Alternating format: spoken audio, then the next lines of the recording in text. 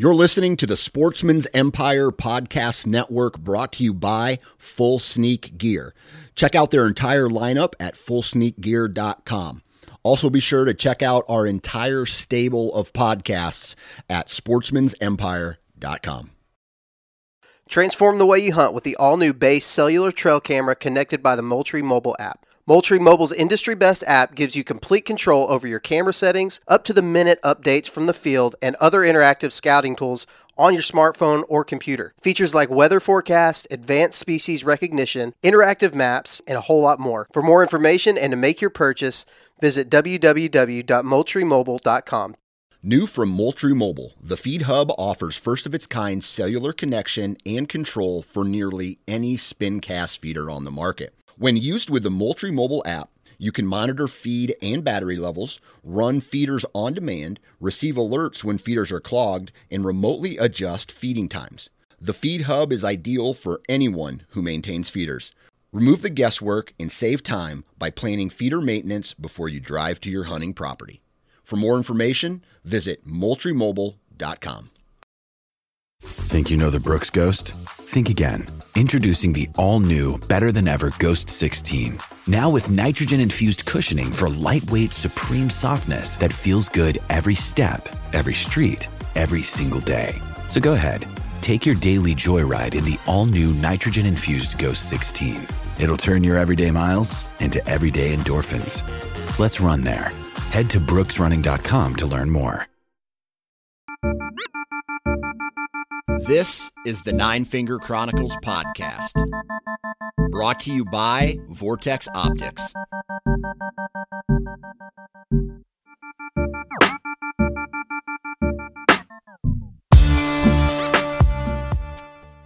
What's up, everybody? Welcome back to another episode of the Nine Finger Chronicles podcast, and today we are running solo.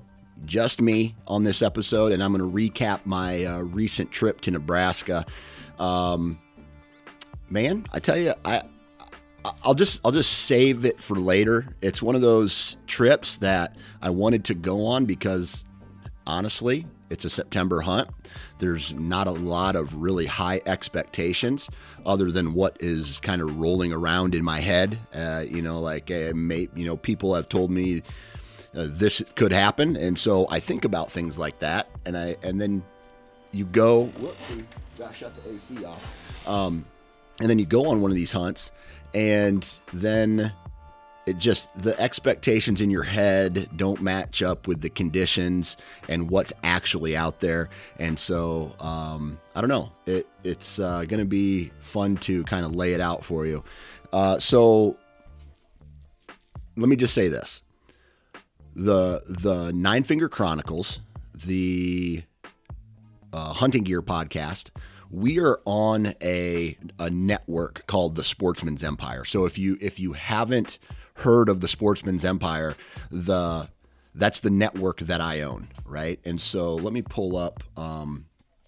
This is kind of a quick shout out to all the other guys who are on the Sportsman's Empire podcast, along with the Nine Finger Chronicles and the Hunting Gear podcast. We have the How to Hunt Deer podcast. We have Southern Ground Hunting podcast. We have the Nomadic Outdoorsman podcast. We have the DIY Sportsman, Houndsman XP podcast, Oklahoma Outdoors, the Whitetail Experience, and the Antler Up podcast. Those are two brand new podcasts that are on the network that you guys should check out. The Missouri Woods and Water podcast, the Ohio Outdoors podcast, Pennsylvania Woodsman, the Western Rookie, the Huntivore podcast, the Whitetail Landscape podcast, Michigan Wild, the Average Conservationist, Wisconsin Sportsman, and those are the active podcasts that we're putting out right now. And I'm telling you right now that I will put this content up that we're putting out against any other podcast content currently out.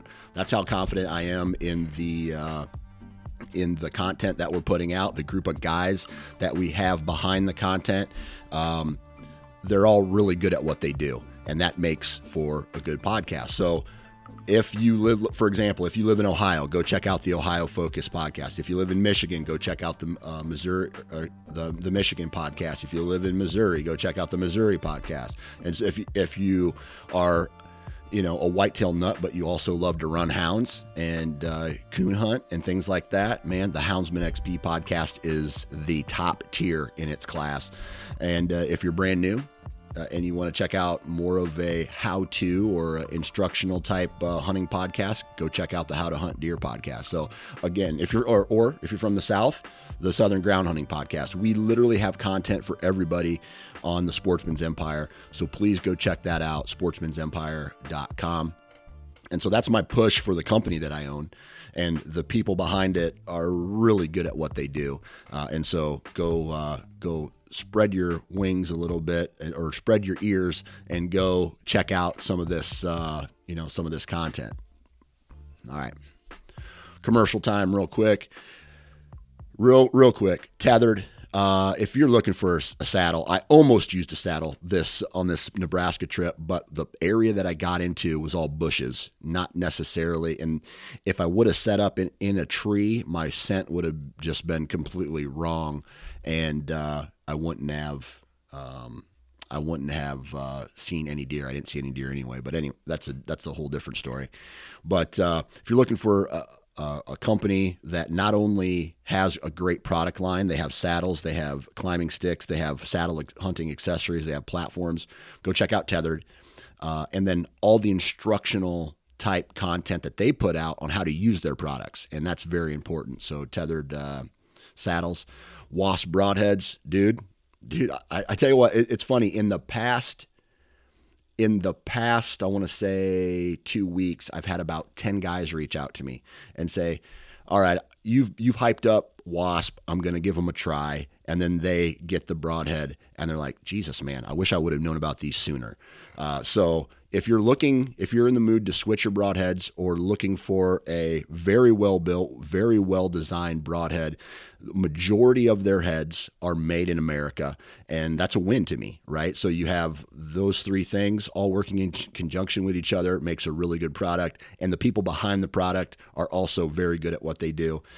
So go check out wasparchery.com, discount code for 20% off, NFC20, NFC20. Hunt Stand. How much time did I spend on Hunt Stand in the past couple weeks? Just not only preparing for this hunt, but then while on the hunt, looking for the little terrain features, marking little spots on the map, just looking at absolutely everything, breaking it down, and getting where I need to be, and just documenting everything.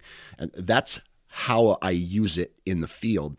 And then there's just so much more functionality that I want you to go to huntstand.com and read about. I mean, it's number one, it's the most affordable. So you're getting a great value with the price in comparison to the actual functionality of the hunting app. So go check out huntstand.com, a discount code SN20 for 20% off, I believe it is. And it's just a great, it's a great tool for hunters, and I don't know where I would be without a digital mapping application like that. And then last but not least, Vortex Optics, great people, again, behind a great product. And man, I used rangefinders, I used the spotting scope, I used the binoculars on this Nebraska hunt. So do me a favor, go check out vortexoptics.com. They have everything you need, from what I just mentioned to if you're a firearm nut, spotting scope, or they have rifle scopes, they have red dots, they have everything you need. And again, a whole bunch of content based around how to properly use their products, and that's a win. So vortexoptics.com. Oh, and they have a apparel line, okay, a badass apparel line. And so and I'm telling you what, it is actually badass. So go check out the Vortex Optics apparel line on their website, vortexoptics.com. All right. Let's change gears now. Let's talk a little bit about this Nebraska recap. And to be honest with you, this is going to be a short episode because, it was a quick one.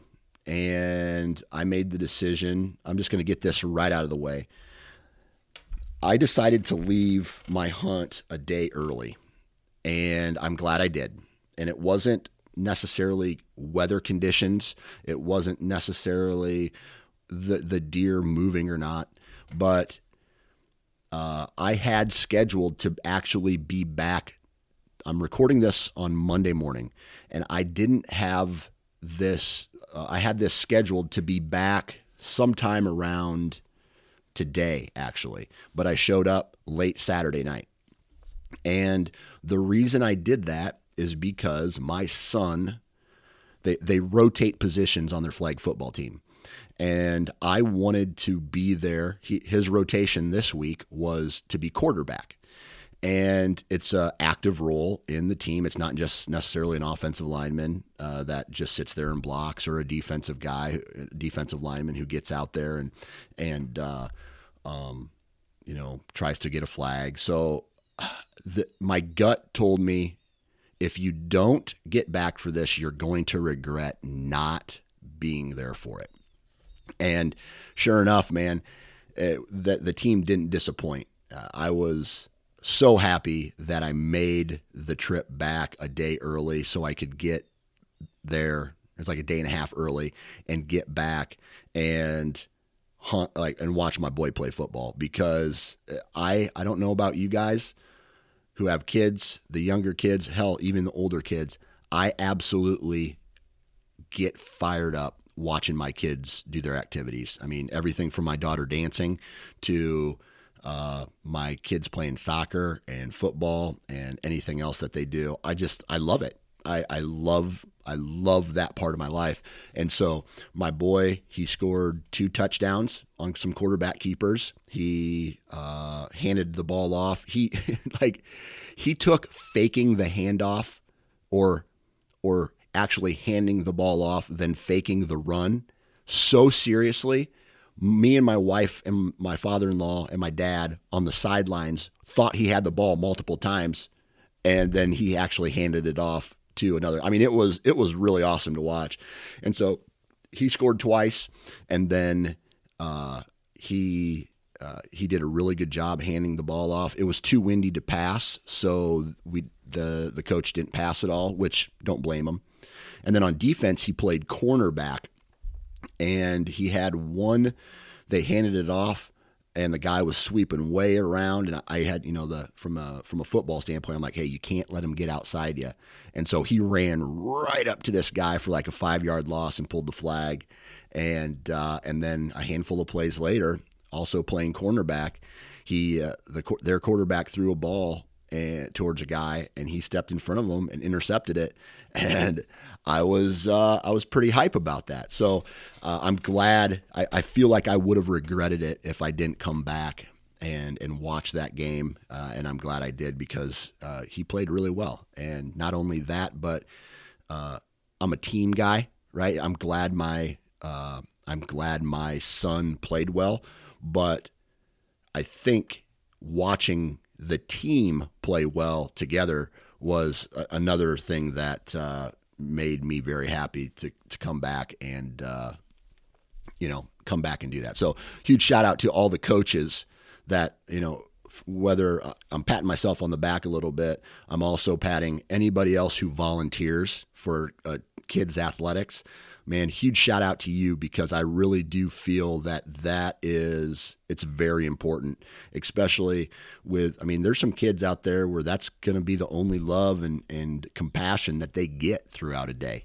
And so, huge shout out to the people who take time out of their day to volunteer for any type of kids events. So, all right. So here's the deal.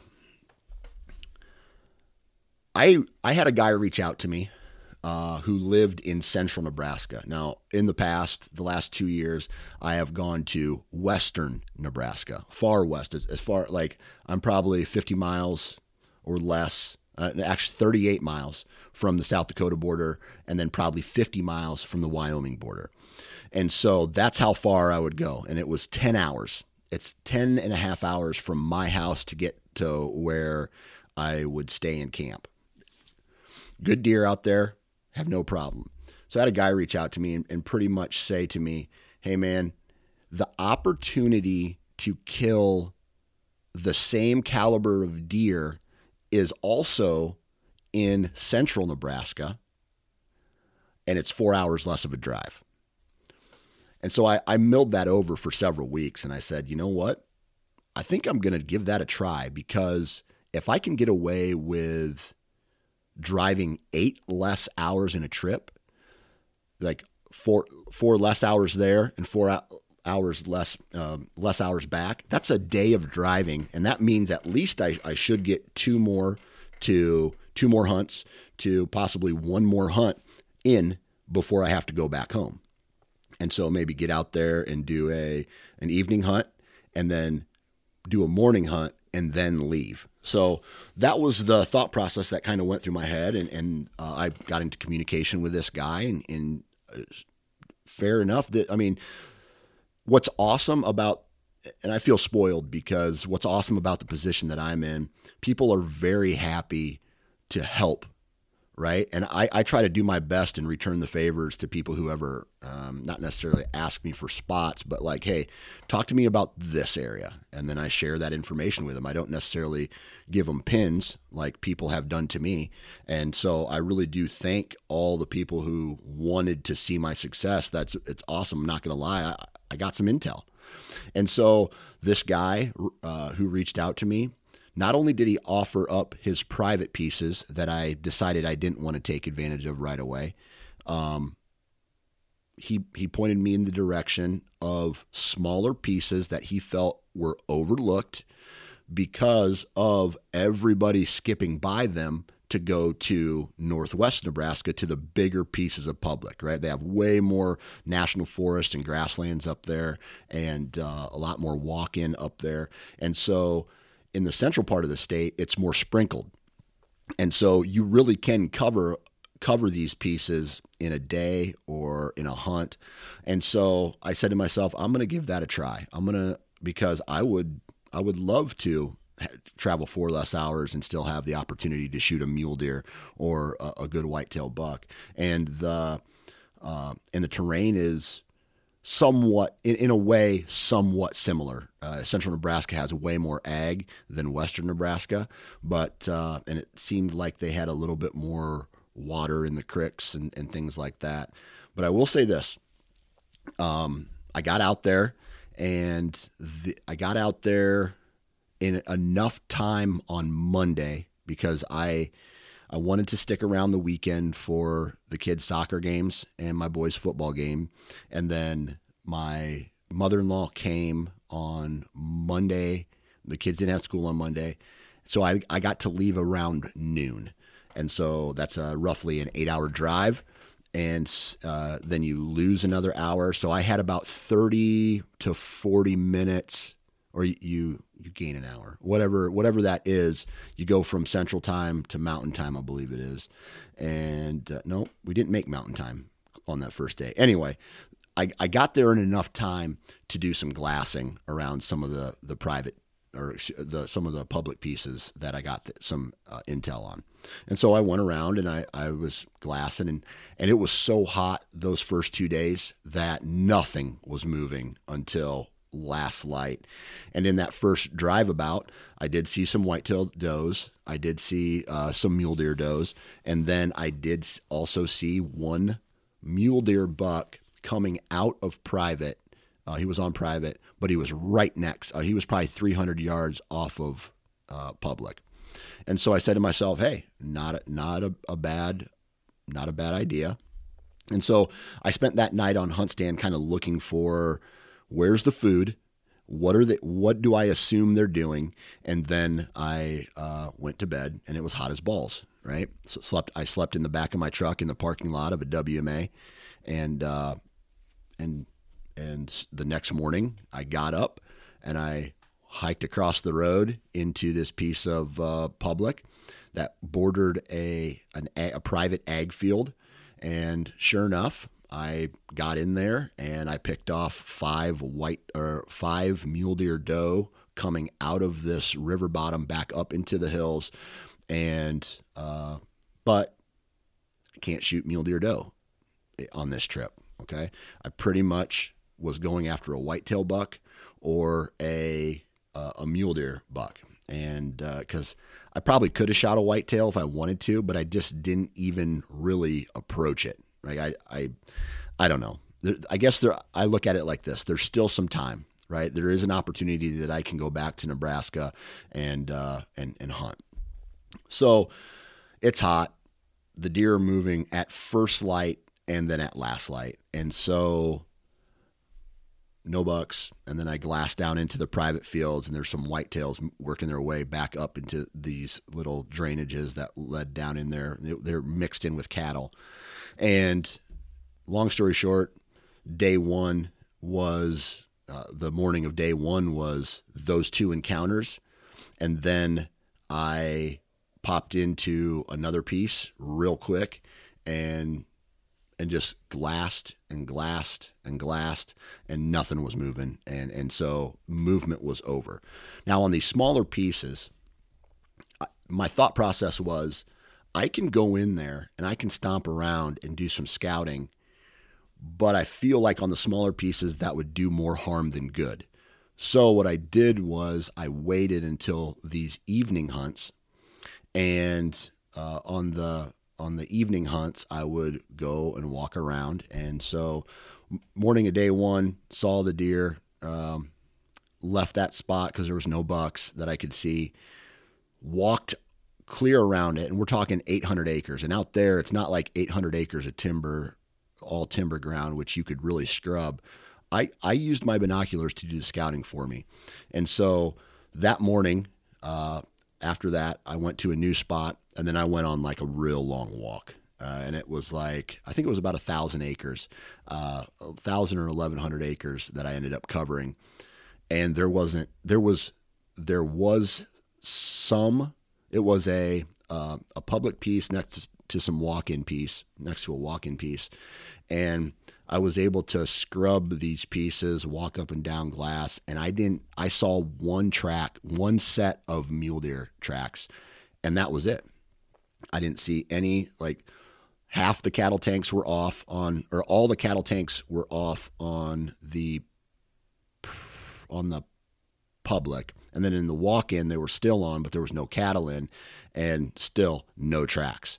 And I did a good amount of scouting. So for about 3 hours, I walked those two pieces, and nothing showed up. So I ended up going back, and it was hot as balls again. And so I decided, there's nothing really to do. I mean, you could sit there in this heat, and you could just keep walking and just blow yourself out the first couple days. So I said, you know what, I'm gonna wait, and then I'm gonna go to a different spot, and I'm gonna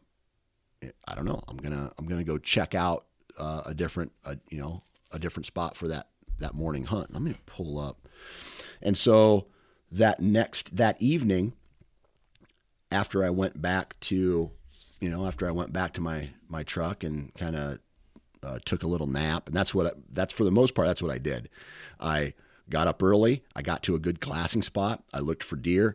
No deer. I would go on a mid-morning scouting mission when it was still somewhat cool, and then I would just cover ground, glassing, and almost with the hopes of kicking something up, or just at least seeing something with antlers, and scouting, looking for tracks, looking for food sources, looking for water, documenting all that on Hunt Stand, and then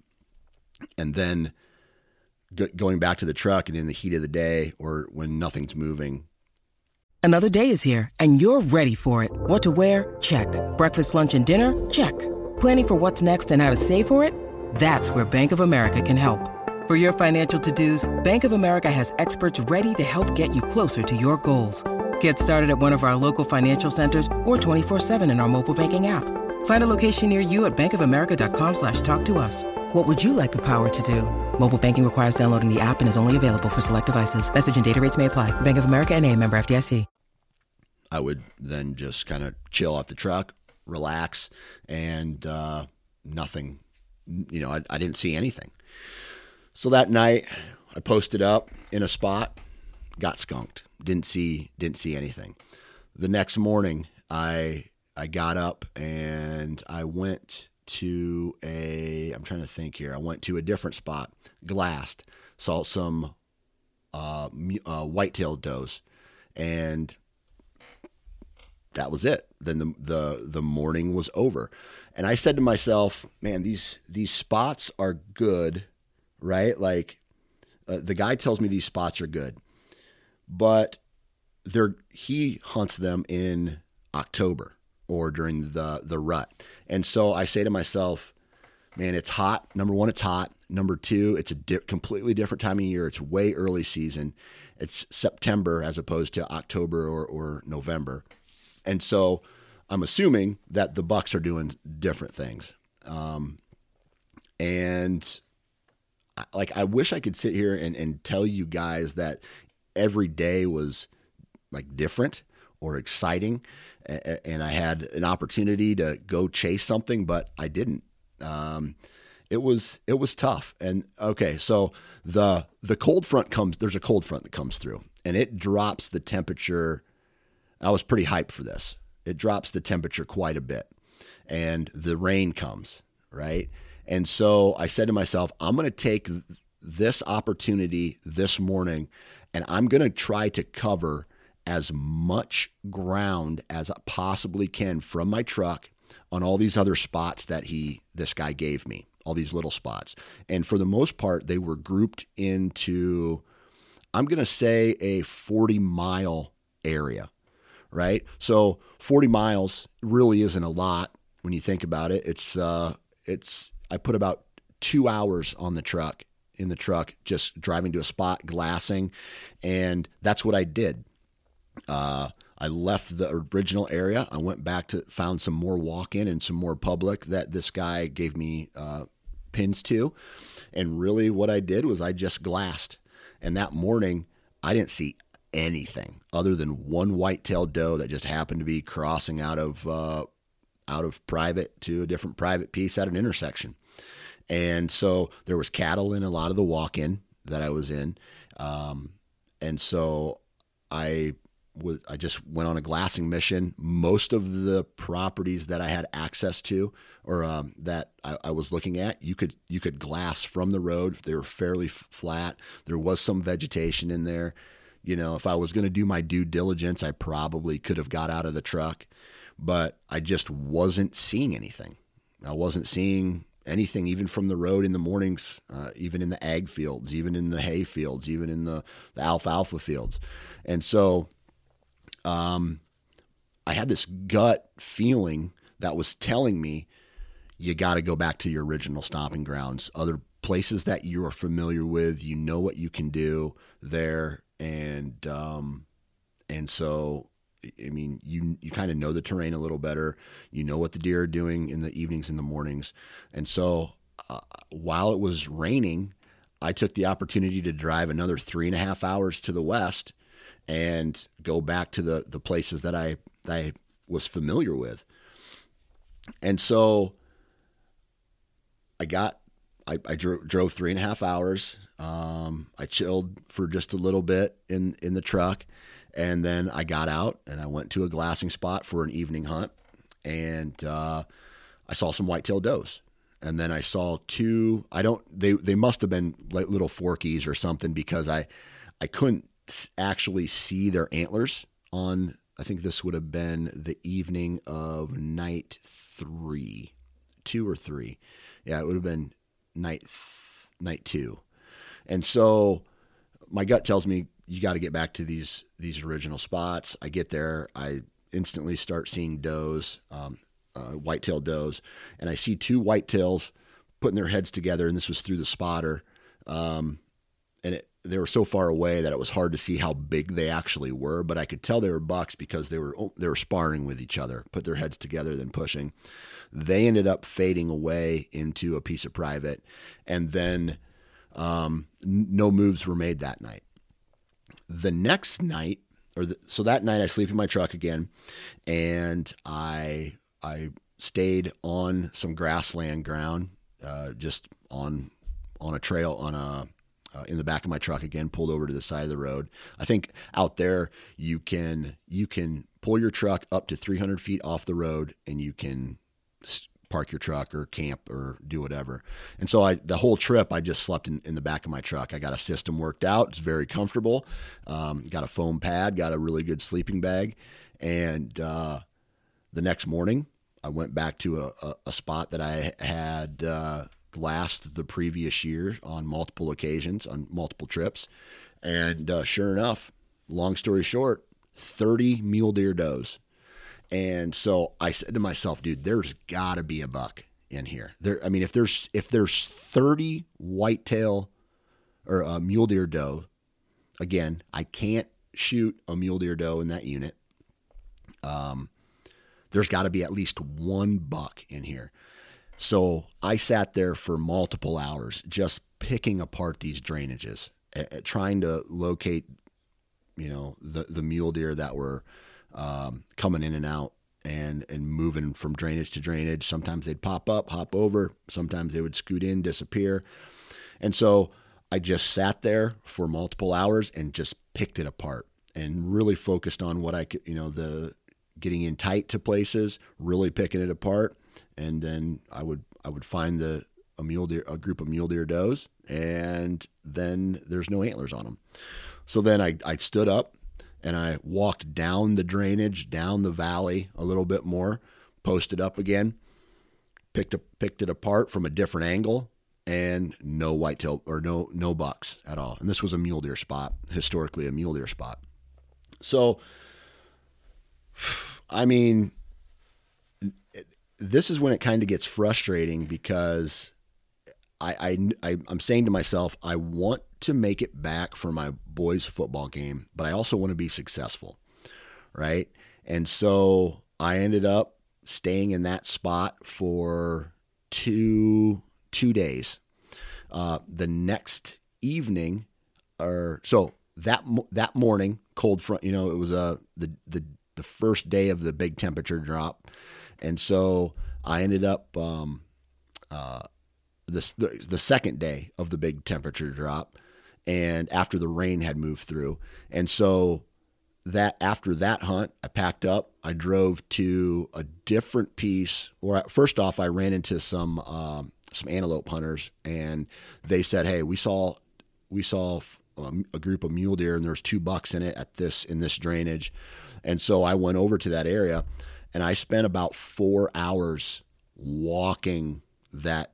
I saw some antelope on one part of the property, and then I just went on this big 4-hour hike where I covered 2 big drainages that all led down into one bigger drainage, and I didn't see a single mule deer doe or mule deer, period. And I thought to myself, man, what's going on? And you get a little frustrated because I had a guy ask me through Instagram. He goes, like, what do you think that you could take away from this hunt that would make you better the next time that you go there? And I said to myself, oh, you think about this. And I said to myself, I really don't know if there's anything to take away from, because I know what I need to do. I know I need to glass a lot. I know I need to locate them. And then once you locate them, then you can put the process of stalking into play. And up until that point, I didn't have any opportunity to put the process of putting a stalk on an animal because I'm hunting in a location. Like, I don't really have an interest in shooting a whitetail doe straight up. In the units that I was hunting, the state says no mule deer doe can be shot. Okay. So that leaves whitetail bucks and that leaves mule deer bucks. And my goal was to shoot any legal buck. And so and when you don't see them, you can't go and put a stalk on them or try to shoot them or anything like that. And you only have so much time throughout the day to go and do, go and do this. Like, I could have spent 10 hours or 8 hours of my day before the evening hunt, just blowing through properties, wearing myself out. And I know this kind of sounds like an excuse, but that's my process. That is my approach to this, is to get up, to glass, to identify, and then make a move on these animals, or locate them for the morning hunt, then make a move on them, get real tight in, and then go ahead and, I don't know, locate them, then make a move on them.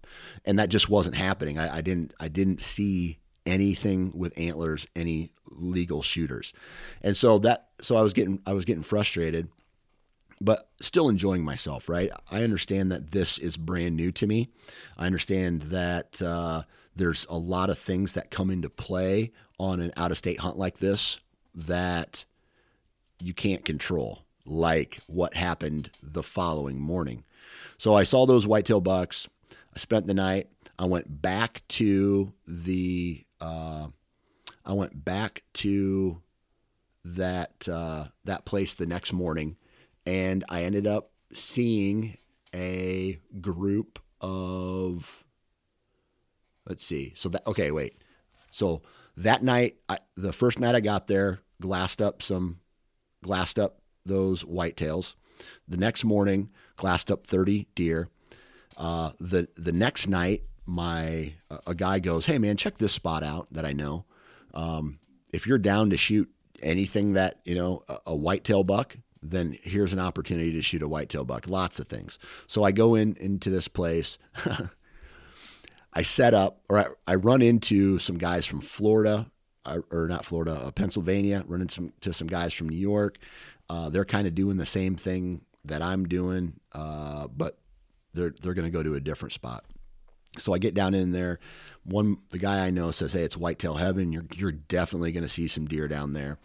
And long story short, that night I didn't see another night where I didn't see a single deer.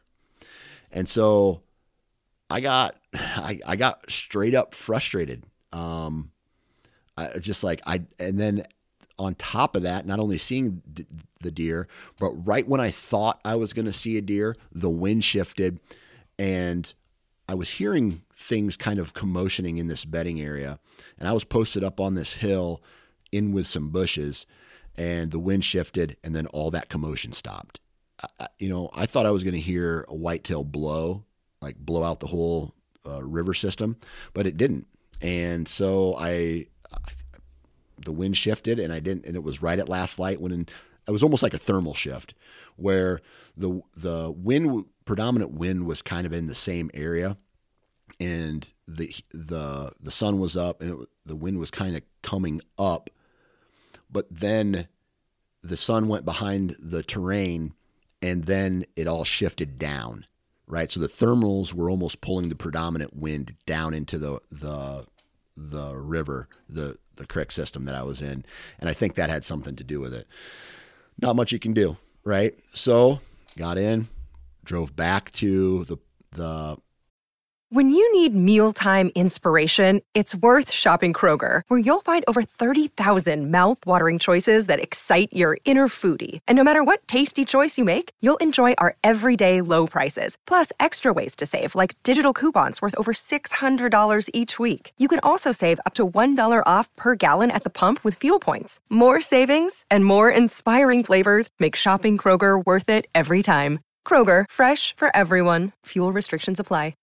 The private where I spent the previous night, got there, got set up, and I missed about, I'm going to say 30 minutes of glassing the previous morning, because at that point, from driving to central Nebraska to western Nebraska, I went through the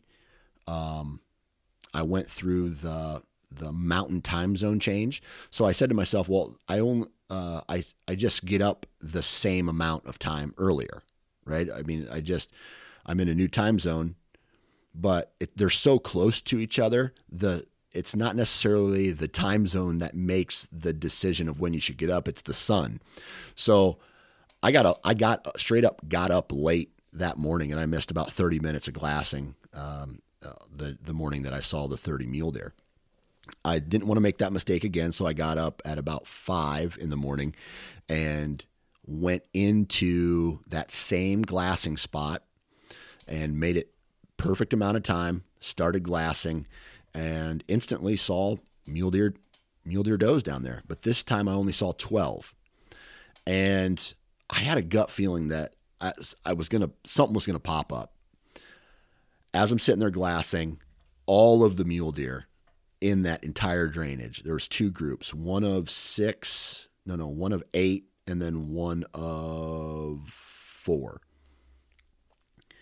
And they were all acting really spooky, right? And I had seen this before, and I didn't want to acknowledge it.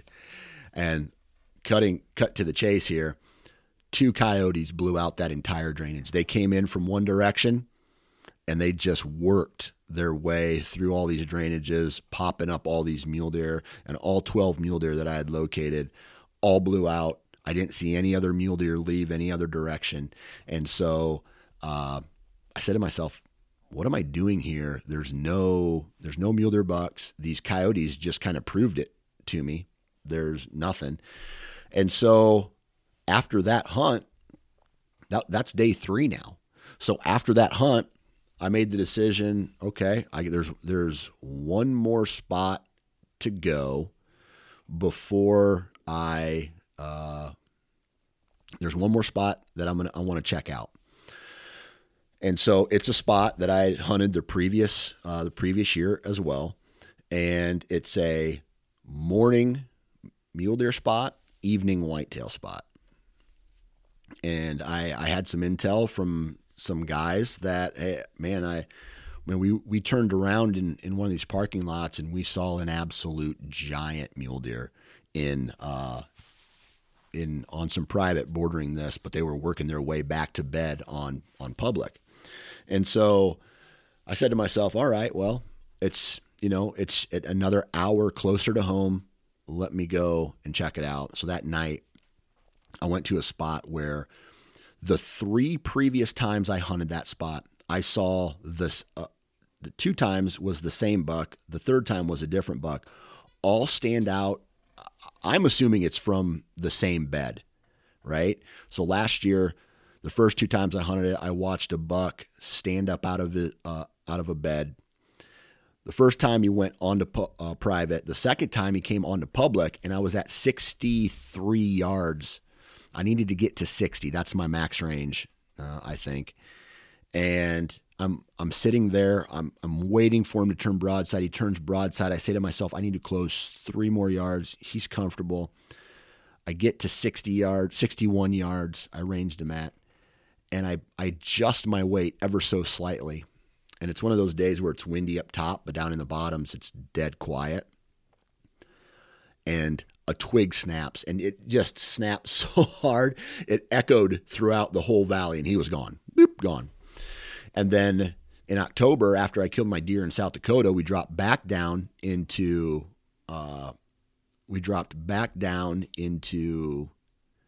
Nebraska to try that spot again. Sure enough, a different buck with I think he had a busted G2 or something like that. He came in out of that same little bedding area, and he hopped up again and went. So I had really high expectations that this little area produces, like, this holds whitetail bucks.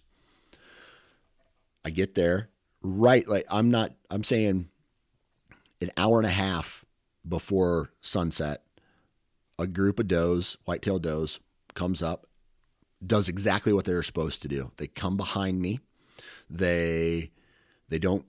The wind is in my favor, so they kind of J-hook around me, and I'm like, God, if a buck does that, he's toast. Like, very confident in this setup, and I could make an adjustment to get a shot on.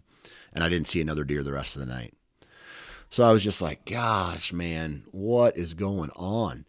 And so I didn't see another deer that night. And who knows on these out-of-state hunts, who knows, unless you're able to put in the scouting time, unless you've hunted these places 100 times before, who knows what really is the reason for the deer not being there, or the deer doing one thing or not the other. Could be water, could be cover, could be food sources, could be cattle, could be wind direction, could be like the rotation in where these deer are at. Like, I feel like this is, I don't know if I have enough experience to make a factual statement on this, but I feel that whitetails are more patternable in a certain location as opposed to mule deer, who go through a bigger core area and are,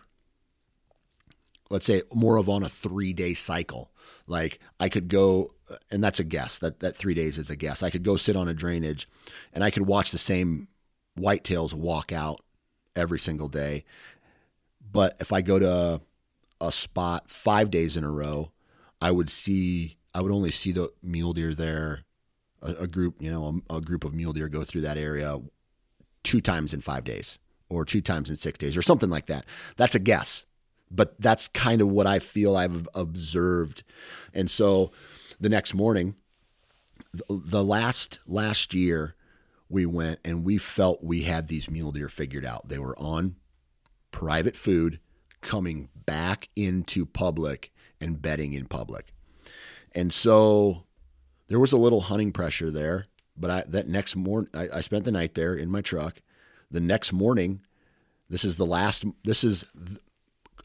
this point, I'm not 100% sure if I'm going to hunt Saturday and then drive through the night to try to make my son's football game on Sunday, or if I'm just going to call it quits and hunt. And so that night after that hunt, I drove down and I saw 12 mule deer on the private and one little forkhorn buck. I'm not joking yet. And I would be lying to you if the thought didn't cross my mind that I could get out of my truck, grab my bow, and just walk into the ditch and shoot him standing on the private or on the public. Like, he stood there that long, this little forkhorn mule deer. He was a legal buck, but I was like, that's not how I want to do it, right? That's not how I want to do it. So I kept driving, and he just stood there. And so I turned around, came back, and so I knew that they were accessing these private fields. And so the next morning, like they did the previous years, they came through, the goal was to intercept them coming through, maybe even watch them bed down, then make a stalk on them on this public. And so long story short, again, I get to the spot, the sun's coming up, I'm able to glass. Instantly, I start seeing mule deer. And so there's one mule deer, looked like he had a big body compared to everything else that I'd seen that week. And so I ended up watching him. He disappeared behind some hay bales. And then I put my binos up and my wind is blowing from west to east. And before they pop into the public, it looked like they were going to go to a different terrain feature and cross. So they were on private.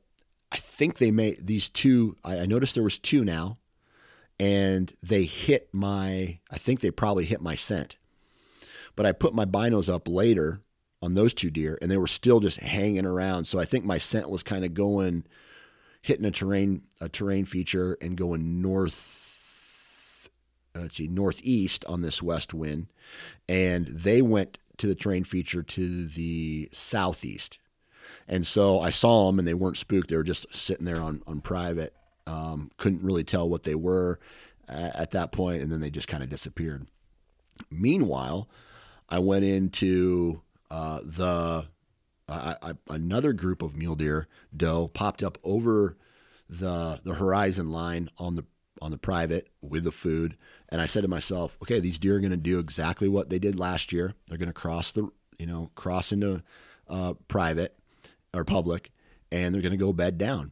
And I just sat there and glassed, and they did not come into the public. I think maybe some other hunters maybe have spooked them the last couple of days, and they flanked to a different position. And then in a roundabout way, they went into the private where those other 2 did. They just didn't take the same route.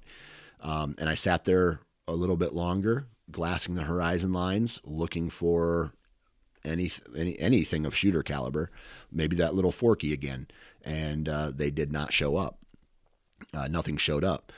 So from previous year's history, I pull up Hunt Stand and I'm looking at the bedding areas that we identified that some of these mule deer were hunting in.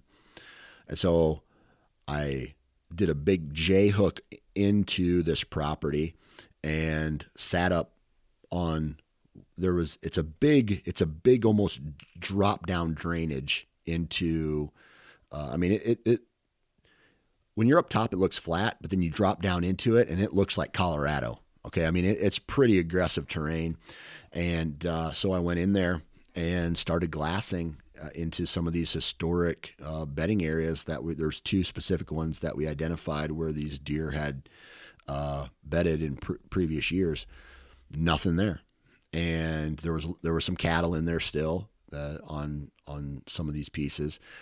And it was at that point where I got a call from my mom, and she was at the kids' soccer games, and my youngest boy had scored a goal, his first goal ever in soccer. He's 5 years old, and then my other 2 kids, a little while later, had scored.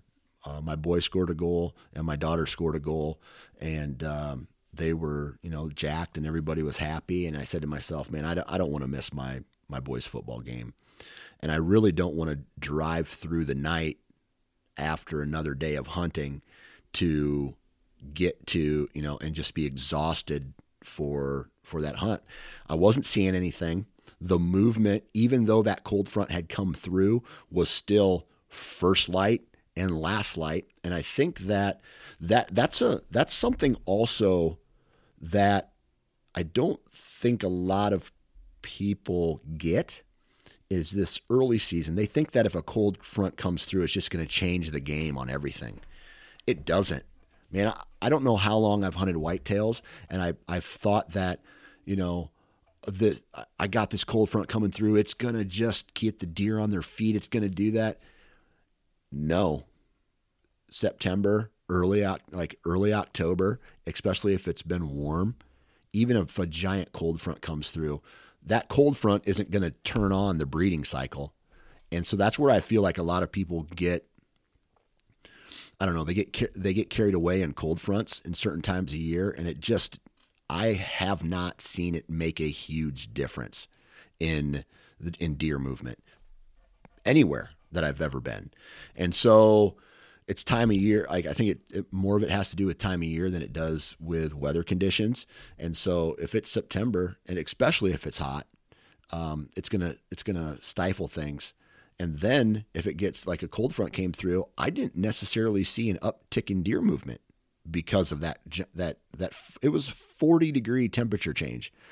And so I don't know if it shocked their system. I'm not trying to sit here and act like I know what's going on, but I didn't see an uptick in deer movement because of those cold fronts coming through. I think they were still on the early movement, really late movement, and that was it. So I saw about, 2, 6, 7, 8, maybe mule deer doe that morning, and then went into those bedding area, or like went across the drainages, glassing into those 2 bedding areas, and nothing doing. And so that's when I made the decision. I'm going to hop in my car. I'm going to drive back. I'm going to get back in time to watch Iowa football play. And then Sunday morning I'll be there, I'll get a good night's sleep. And then Sunday morning I'll be able to, watch my boy play football. And so this has kind of led me to think that I need to, if I'm going to put energy into another hunt into Nebraska in September, I'm going to have to do it the last week in September, or move it into October and juggle 2 trips, one right away in October, and then one, like say Nebraska and South Dakota, because I love hunting these places. And I know that if I hit it right, I feel like I can still get it done in these places. But I feel like my odds just keep getting better the closer to the rut I get. And so I don't know if I'm going to start juggling, like when I start planning for next year, if I'm going to go first week of October, third week of October, and then just condense it all down into, all of these hunts into like a 6-week period, or if I want to do what I did this year and go to, a Nebraska hunt in September, my South Dakota October hunt, and then the rut here in Iowa. And then if I tag out early, go back to these places that I haven't necessarily filled my tags in. And so I'm trying to think of what's the best option at this point. And I feel like for someone who's hunting by themselves, not in a group, one set of eyes on the environment where these deer are living, I think my best bet is to hunt in October. And the temperatures are dropping. The food sources have changed a little bit. I know they're not necessarily on their patterns. There's probably some precipitation that has happened in October. I mean, it was dry out there. I was hunting in one part of the state that I don't think they had rain for 30 some days. So that rain that came through was so minimal that I don't think it really changed anything. And so that's what I'm thinking. I mean, I wish I could sit here and say it was some kind of exciting, crazy hunt. It wasn't. I found the deer. I couldn't go after them. Maybe there was some things I did wrong. Maybe there was some things I did right.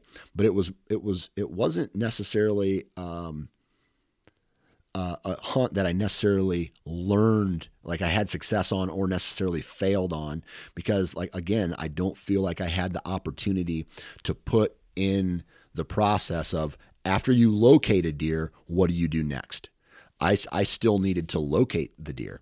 And so if anything, what I need to learn is how to locate deer in these environments. And it sounds to me like it's hit and miss. Sometimes you locate them, sometimes you don't. And maybe I didn't, because the last 2 times I was in Nebraska, I actually saw bucks. Now, nothing huge or, I don't know, nothing giant or huge, but they were legal bucks. This time I didn't. So I don't know if it was circumstance. I don't know if I did something wrong in the location part of it, but that just drives me to do a little bit more research, to talk to people, to find out information about what they're doing, what the bucks are doing this time of year out in those places. And I don't know. And just continue to learn, because the goal is to learn about these animals, find out how they live in this environment, and then use that information to kill them. And so I don't know if I'm going to come back. I might come back in October. I might not. Not 100% sure. A lot of it has to do with the South Dakota hunt. If I'm successful in the South Dakota hunt like I did last year, while I'm out there, just drop right back down again. That would be nice. And then from there, maybe give it a second try. But I'm doing things different in South Dakota this year too, and I'll talk about that on a different episode. But yeah, that is my Nebraska hunt in a nutshell. It did not turn out the way I wanted, but again, it was an absolute blast. Just out there with just the connection to nature. I absolutely love it. The stars were extremely vibrant. The sleeping in the back of my truck, the wind blowing, the nothingness for miles in some of these spots, and just the lack of human contact. I love everything about that. And so from a did you kill a deer standpoint, is that success? No, I didn't do that. But was the trip a success because I got out there and I was able to go do something that I love to do, and that is my passion. And then I disconnected from reality for a little bit, got that primal type feeling that I love, and now I'm back to reality until my next hunt. So that was a success. Had a blast. So that's the end of today's episode. Huge shout out to Tethered, Wasp, Hunt Stand, and Vortex. Huge shout out to all of you guys for not only listening to this episode, but following along on Instagram and Facebook, and all my stories that I put out. Really appreciate that. Make sure you guys are checking out the rest of the content coming out of the Sportsman's Empire. And man, wear your safety harness, right? It's time, right? Wear your safety harness. Be safe. Good vibes in, good vibes out. And stay tuned for more kick-ass content coming out of the Nine Finger Chronicles podcast over the next handful of months.